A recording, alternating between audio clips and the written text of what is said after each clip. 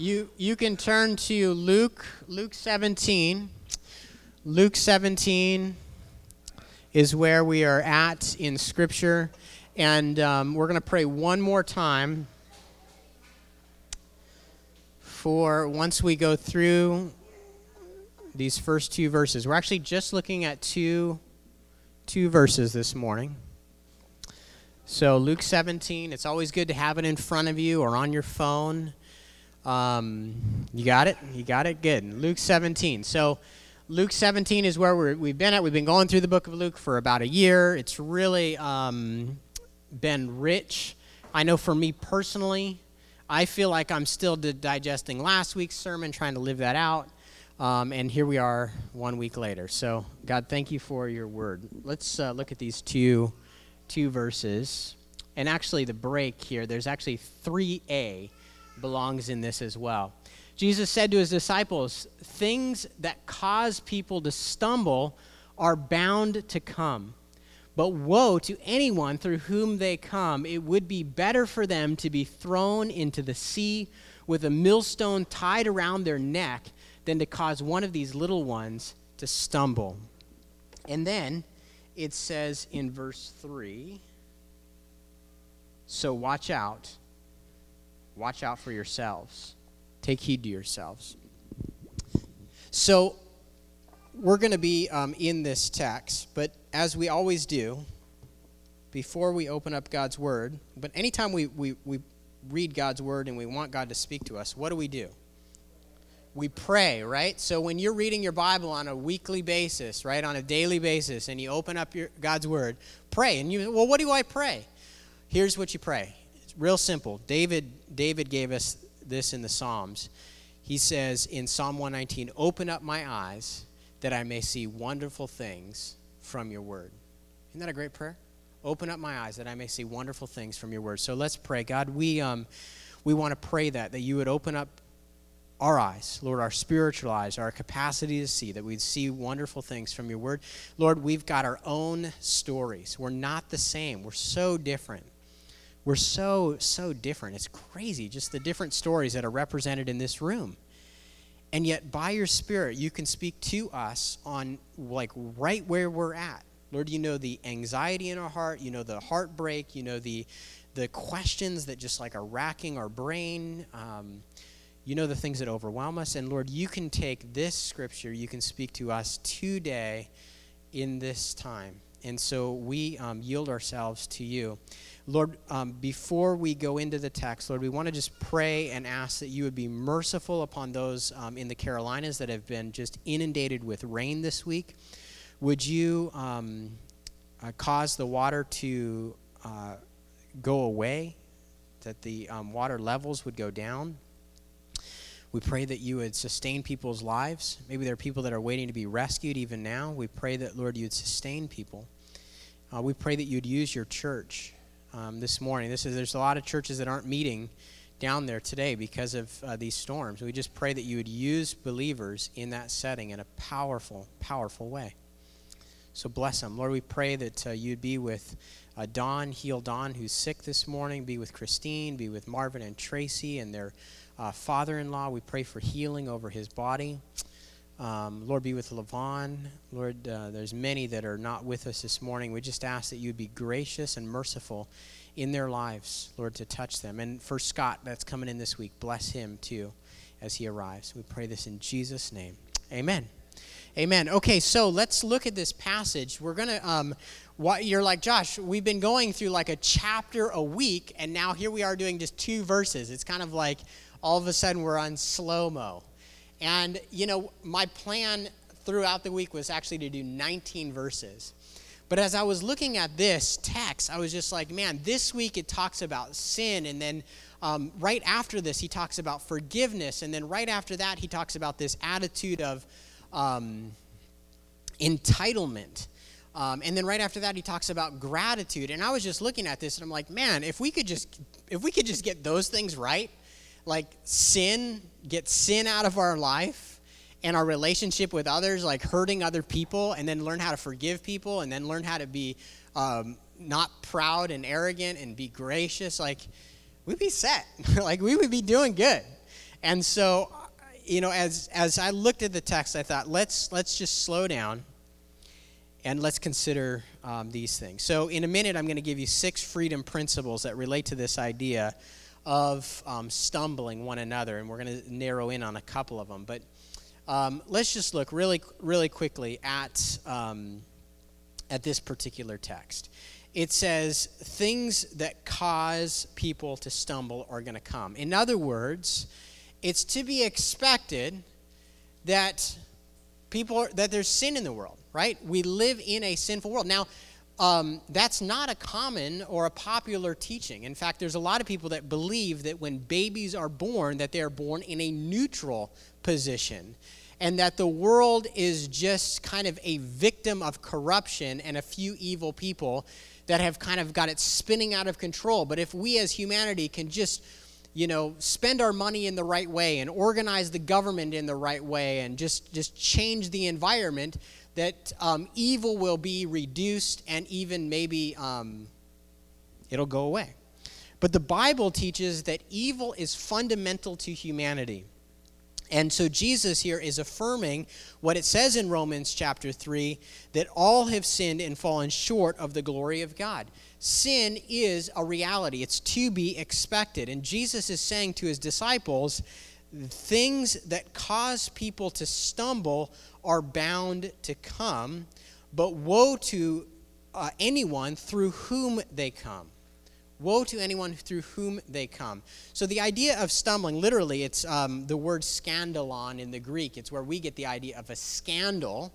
And it's just like tripping somebody. If you're running through, if you like to go trail running and you trip over a root, that's an offense, literally. That root is causing you to stumble. And so this is one of 7 words that is used in the New Testament for sin. It's again, scandalon, it's an offense. It's the idea of tripping somebody up. So here, Jesus is not talking about your sin where you're violating God's law, but how you relate to other people. So as you know, when God works in your life, in my life, or even before you allow God to work in your life, you're in relationship with other people. I mean, it's just a part of who we are as humans, that we interact with other people. And in those relationships, we're bound to sin. We're bound to cause problems in other people's lives. Amen? Has that ever happened to you? Are you a victim of other people's bad behavior? Yes, amen. We all can relate to that. So Jesus here is warning us and saying warning, or using here the word woe to anyone through whom this stumbling, this causing to stumble comes, or this offense comes. The word woe is just like the sign at the propane tank, or at the next to the propane tank where it says, warning, no smoking near the propane tank, right? That's what the word woe means. It's like warning. Be on guard. Be careful not to be a person who is the source of offense in other people's lives. And then he says it would be better for that person to be thrown into the sea with a millstone tied around their neck than to cause one of these little ones to stumble. So watch out for yourself. So a millstone, this was one of those large stones used to press out olives to make olive oil. There may be a play on words here that I can't put heads or tails on with Jesus's, because the stone would literally turn inside of what was called the sea. So you'd stick your olives inside of a sea, and then the stone would turn. And here Jesus is saying that you should have that stone tied around your neck and thrown into the sea. So if there's something going on there, it's over my head. But it's the same word. And the picture is just this severe judgment. If you're the source of offense for these little ones, and he could either be referring to children or to the disciples, he says this is a severe punishment. Now, right off the bat, I just want to recognize that here we are at church, right? And we live in a month where one of the major news stories is this sex abuse scandal in the Catholic Church, right? So we're not a Catholic church, but we are a religious entity. And so literally, I don't know if you watched the Netflix series, The Keepers. This is like, that's like terrible. Like, did you see that? I mean, what was happening in this Catholic school and just the abuse that was there? Or if you watched like the movie Spotlight, I mean, that's one of my favorite movies, right? Just watching this story of like the cover-up of the abuse. So, if I was going to make an application from this text, I would say that's a perfect application, because here's these men who are abusing these kids, causing these kids to stumble, screwing them up.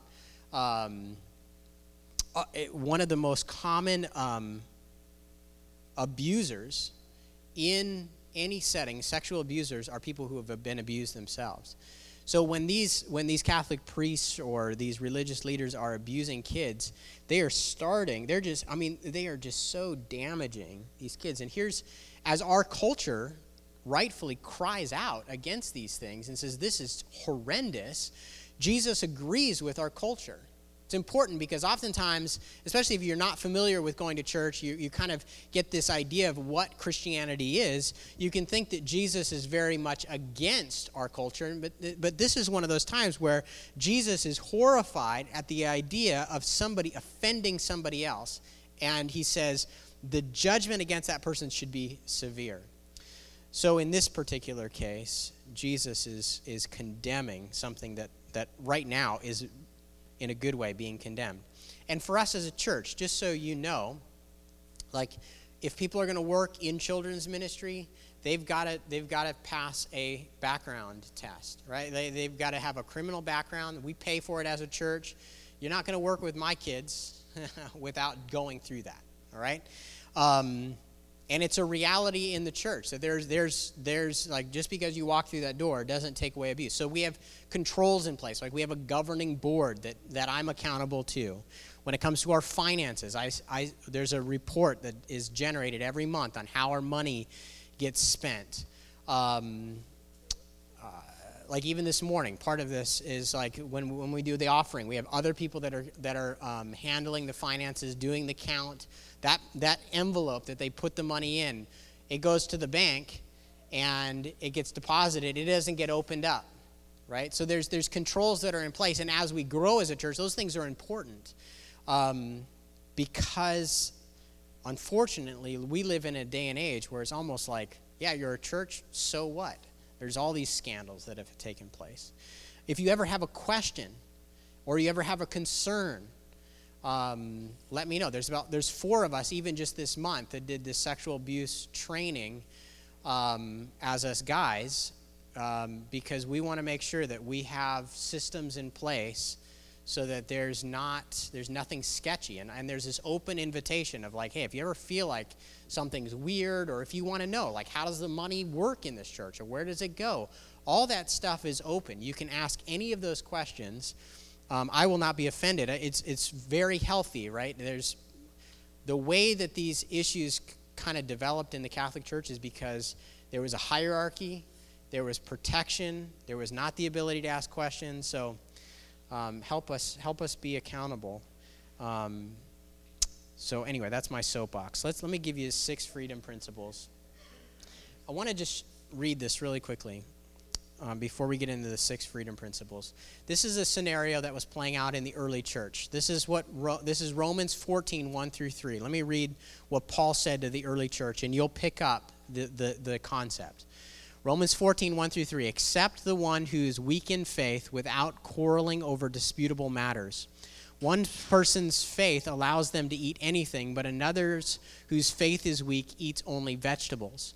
The one who eats everything must not treat with contempt the one who does not, and the one who does not eat everything must not judge the one who does, for God has accepted them. Who are you to judge someone else's servant? To their own master's servant they stand or fall, and they will stand, for the Lord is able to make them stand. One person considers one day more sacred than another. Another considers every day alike. Each of them should be fully convinced in their own mind.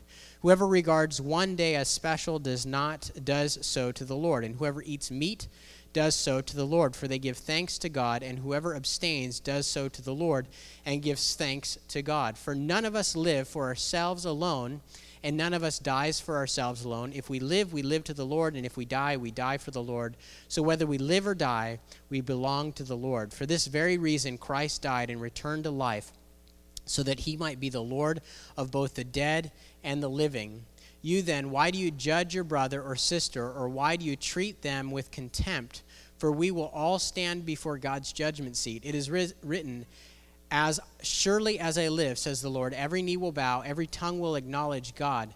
So then each of us will give an account of ourselves to God. Therefore, let us stop passing judgment on one another. Instead, make up your mind not to put any stumbling block or obstacle in the way of a brother or sister. Do you see the same word, stumbling block?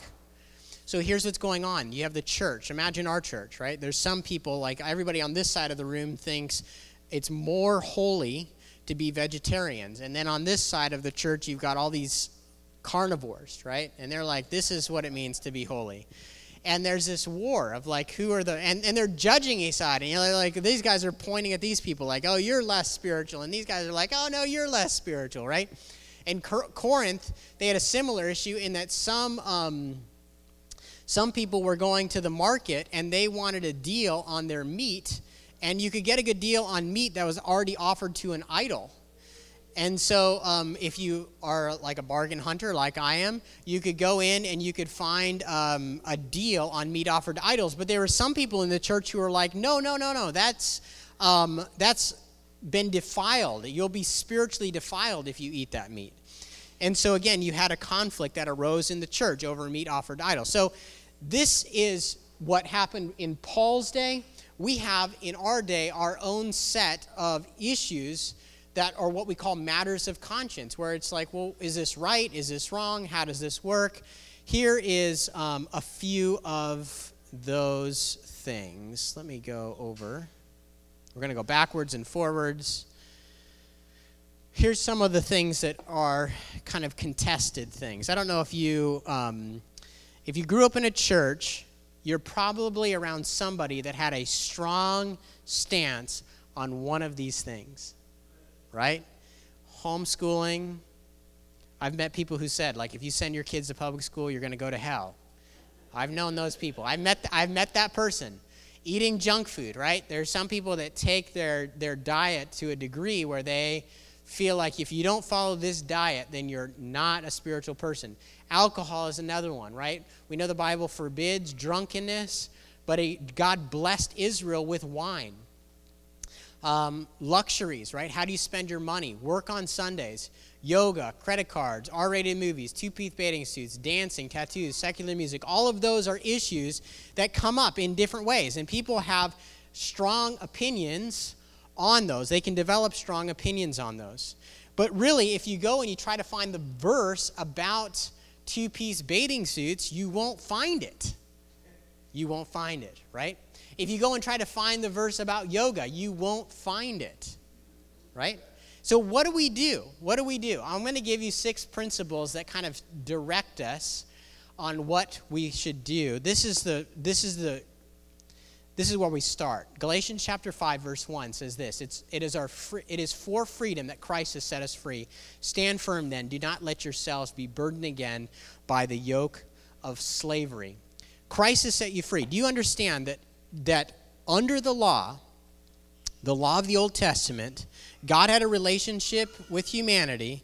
God related to humanity in a way that was based off the law, right? So you had people, you had the children of Israel who were only doing works so that God would bless them, right? They did not have the ability to relate to God according to grace.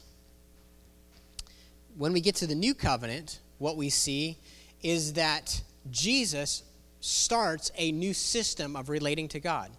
Christ sets people free, not because the law is null and void, but because Jesus fulfills the law. And so there's this newfound freedom that we have as we relate to God. So the difficulty is, we know the holy standard of the law, and yet Jesus has forgiven our sin, and what do we do now? Like, what do we do with our credit cards? What do we do with music? What do we do with entertainment? What do we do with all these things? How do we know what's right and wrong? Well, here's six ways to know what to do. The first freedom principle is this: I have the freedom and the right to do whatever is not forbidden explicitly in Scripture. I have the responsibility to take a stand for the freedom I have in Christ. My choice is between God and me. Whoa, that's quite a statement. That's quite a statement. You have the responsibility to take a stand for this freedom. You see, when Jesus died on the cross, he paid for your sin and my sin, but he also paid for your liberty. He paid for you to be a very free person. And so when somebody comes along and they say, look, if you want to be really spiritual, you need to follow my diet, what they're doing is they're insulting the work of Christ's cross.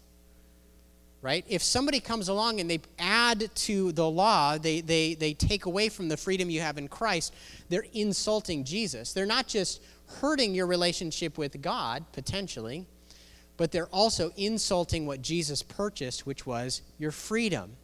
So again, I have the freedom and the right to do whatever is not forbidden explicitly in Scripture. If you were going to kind of draw this, here's what it would look like, right? You have the limits, the boundaries of Scripture, and inside that box is everything you're allowed to do. Now, Scripture gives us great freedom to do a whole lot. Now, that box gets a little smaller with something called the conscience. Some choices are considered matters of conscience.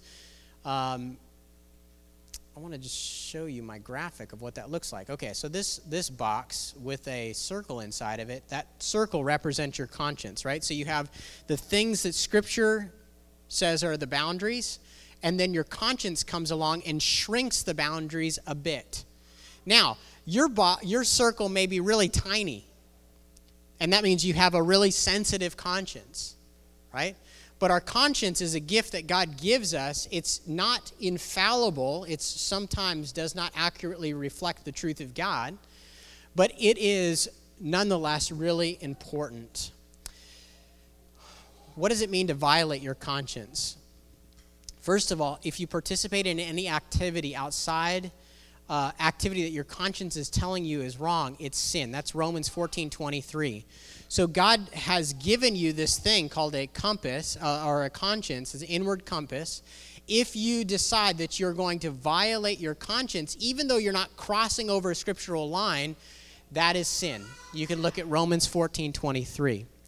Also, if you know that you should do something and you don't do it, that is also sin. That's James 4:17.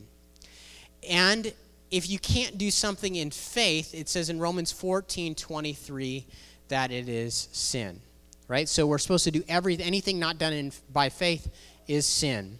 So those are some additional boundaries, right? So Jesus has paid for your freedom.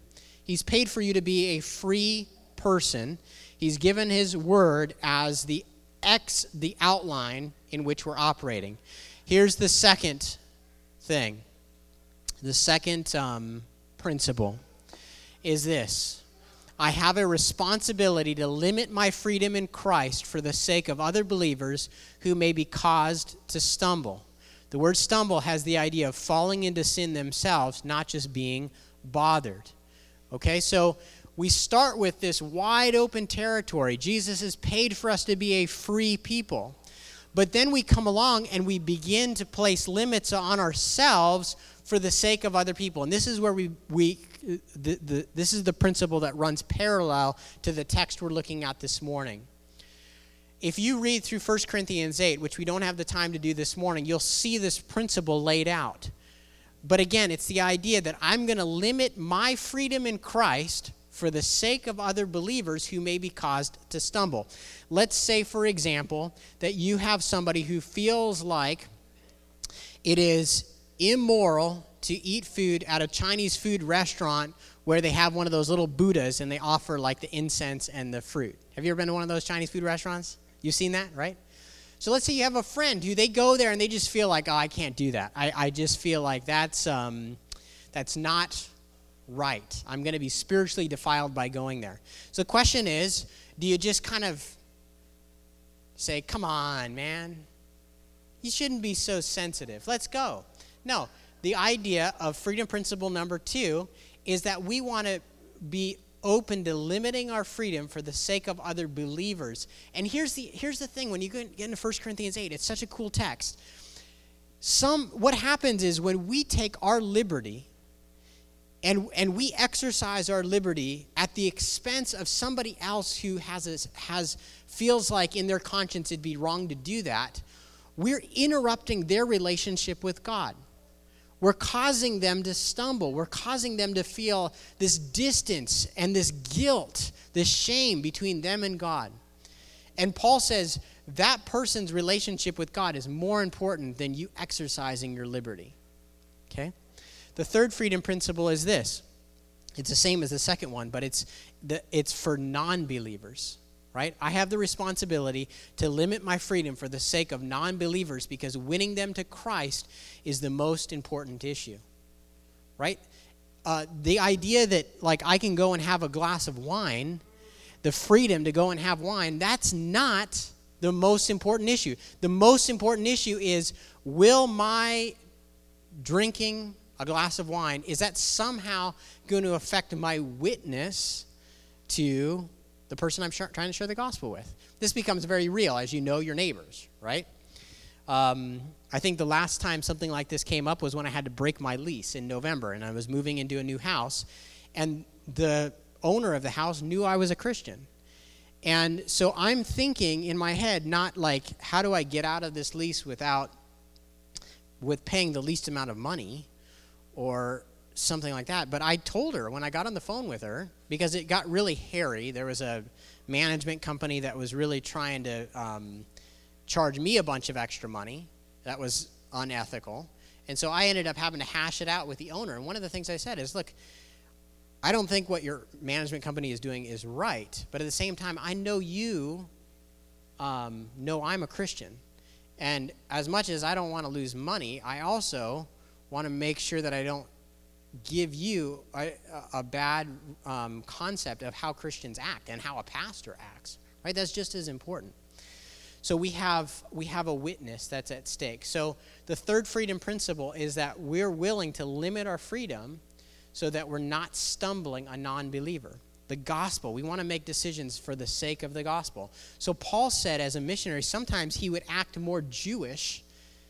He would follow the law so that Jewish people would not be stumbled by his liberty, right? He would follow the law even though he had been set free from the ceremonial aspect of the law. He would do it so that Jews would come to Christ. Other times he was doing things so that Gentiles would come to Christ. He was changing his behavior so that the gospel would go forward. The fourth freedom principle is this, and we're not going to spend a ton of time on this, 4 and 5 and 6, but we will come back to it at some future time. I must limit my freedom when it indulges my sinful nature, right? So there can be, for me, this is like watching TV. If I watch a ton of TV, it's not necessarily a sin, but it causes me to be in a bad mood, and be less willing to serve my family. Same thing with food. Like if I go and eat a bunch of junk, it makes me feel junky, and then I don't end up serving my family or serving the church in the way that I ought to, right? I'm at liberty to eat a bunch of sugar, right? I have that liberty. But I choose to limit that freedom so that as a believer, I'm not led into sin. Does that make sense? Right? Okay. Freedom principle number 5. I need to be careful about imposing my personal convictions on someone else, thus erring by judging others. Do you understand that when you become a Christian, God puts his spirit in you, you have a relationship with God, and you're making these types of decisions with God, right? God is leading you on your diet, on your music, on your entertainment, on what you wear. All of those things God has a voice into. That's one of the funnest parts about being a Christian, is letting God speak to you about those things. I love listening for the Lord and asking God how he wants me to do my life. The problem becomes is when God speaks to me and then I become really passionate and say, here's what God's shown me, and that's your law too, right? Have you ever had somebody do that to you? Or they're like, oh, no, you can't get tattoos. You can't get tattoos. That's like sin. You know, God can't love you if you have a tattoo. Don't tell Derek that. And Robert. Yeah. But what that is that's somebody taking maybe a personal conviction, which is not well informed by Scripture, right? But that's their conscience, right? We want to be careful with their conviction. But we want to, if they take that conviction and put it on somebody else, then they're judging somebody else. They could damage the other person's relationship with God. And there's a bunch of other scriptures you can look up. Final freedom principle. Then this is another boundary that we have. I must submit myself to those whom God has placed in authorities in my life, recognizing that leaders, pastors, parents, government have an obligation to encourage people to live godly lives, warn them about dangers of life choices, and impose limitations when necessary, right? So the government plays a role, not just government, but also parents. They play a role in our life, and we need to follow those limits as well. So while it doesn't work to say, I'm free in Christ, so I'm not going to pay my taxes, or I'm free in Christ, so I'm going to drive like 40 miles an hour over the speed limit. Like, that doesn't work. The governing authorities are there by God. This becomes really important as we do life together as a church, right? Because you're going to have a personal relationship with God. You're going to relate to God. But as you're relating to God, and he's showing you specific things in your life that need to take place, you may communicate those things. Like, I've talked to you about my own health. I want to make sure, like, I love health. Like, I've lost a lot of weight in the last couple years. I'm excited about what God's done. But some people are like, we need to talk about health more in our church. And my response to them is like, I'm afraid to do that, because the last thing I want people to feel like is that somehow by being healthy like me is more spiritual. And it's not. When Jesus came into the world, died on the cross, forgave our sins, he gave you the same position in heaven as me. Your righteousness, the righteousness of Christ, is the same righteousness that I have and that you have, right? We're on the same footing. So Jesus, in this text, in Luke 17, is really, really trying to just warn the disciples that they're being careful not to cause stumbling, not to cause an offense in other people's life. It's a serious thing. So there's obvious stuff like abusive leaders and open public sin and unrepentant sin. Those things are obvious. But then there's the subtle things of just this judging that can come in and just taking personal convictions and putting them on other people that can be really difficult. This is good discipleship. So some of you are leading other people. Some of you are discipling other people. These 6 freedom principles, going through them in depth, going through the text on them, is really important ground to cover because people want to know, like, how do I know what's right and wrong in my own walk with God? I'd encourage you to take this and take these things and run with it. Amen. We're going to celebrate communion together as a church family now. So what I want to do is let's come up and take the elements. So take the elements, go back to your seat. We're going to take communion together. So come on up, get the cup, the bread, and then we'll take it together. Yeah, thank you, Minister Key.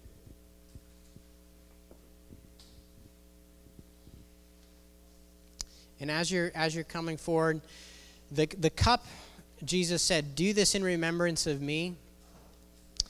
The cup represents Jesus' blood. The wafer, the cracker, represents Jesus' body being broken on our behalf.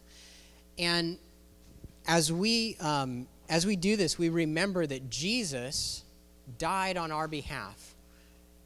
He took the cup, he took the bread on the night before he was crucified, and he told the disciples, do this in remembrance of me. So we remember Jesus' body being broken on our behalf through these elements. So there's a work in our own hearts where we want to repent of sin. So if there's anything you came in this morning with and you're just like, you haven't told God you're sorry for those things yet, then now's the time to just say, God, I'm sorry. This represents your forgiveness, right? My forgiveness. We want to say thank you, right? So there's this rejoicing that we have, and then there's just a remembering. Thank you.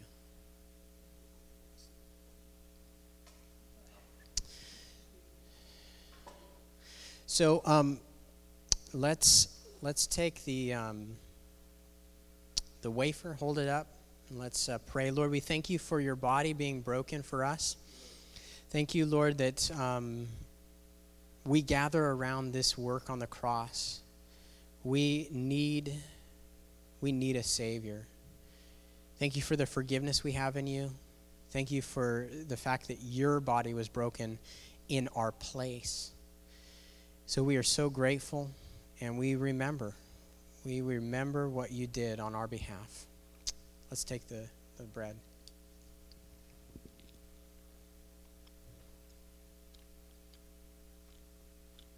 And the cup. Let's hold up the cup. The cup, Lord, represents your blood being spilled on our behalf. And just a new covenant of grace where this is like the cup of freedom. It represents just this total liberty that we have. Lord, let us be a free people. Let us be a people that are just set free to serve you. Thank you. Thank you for your blood being shed on our behalf. Let's take the cup together.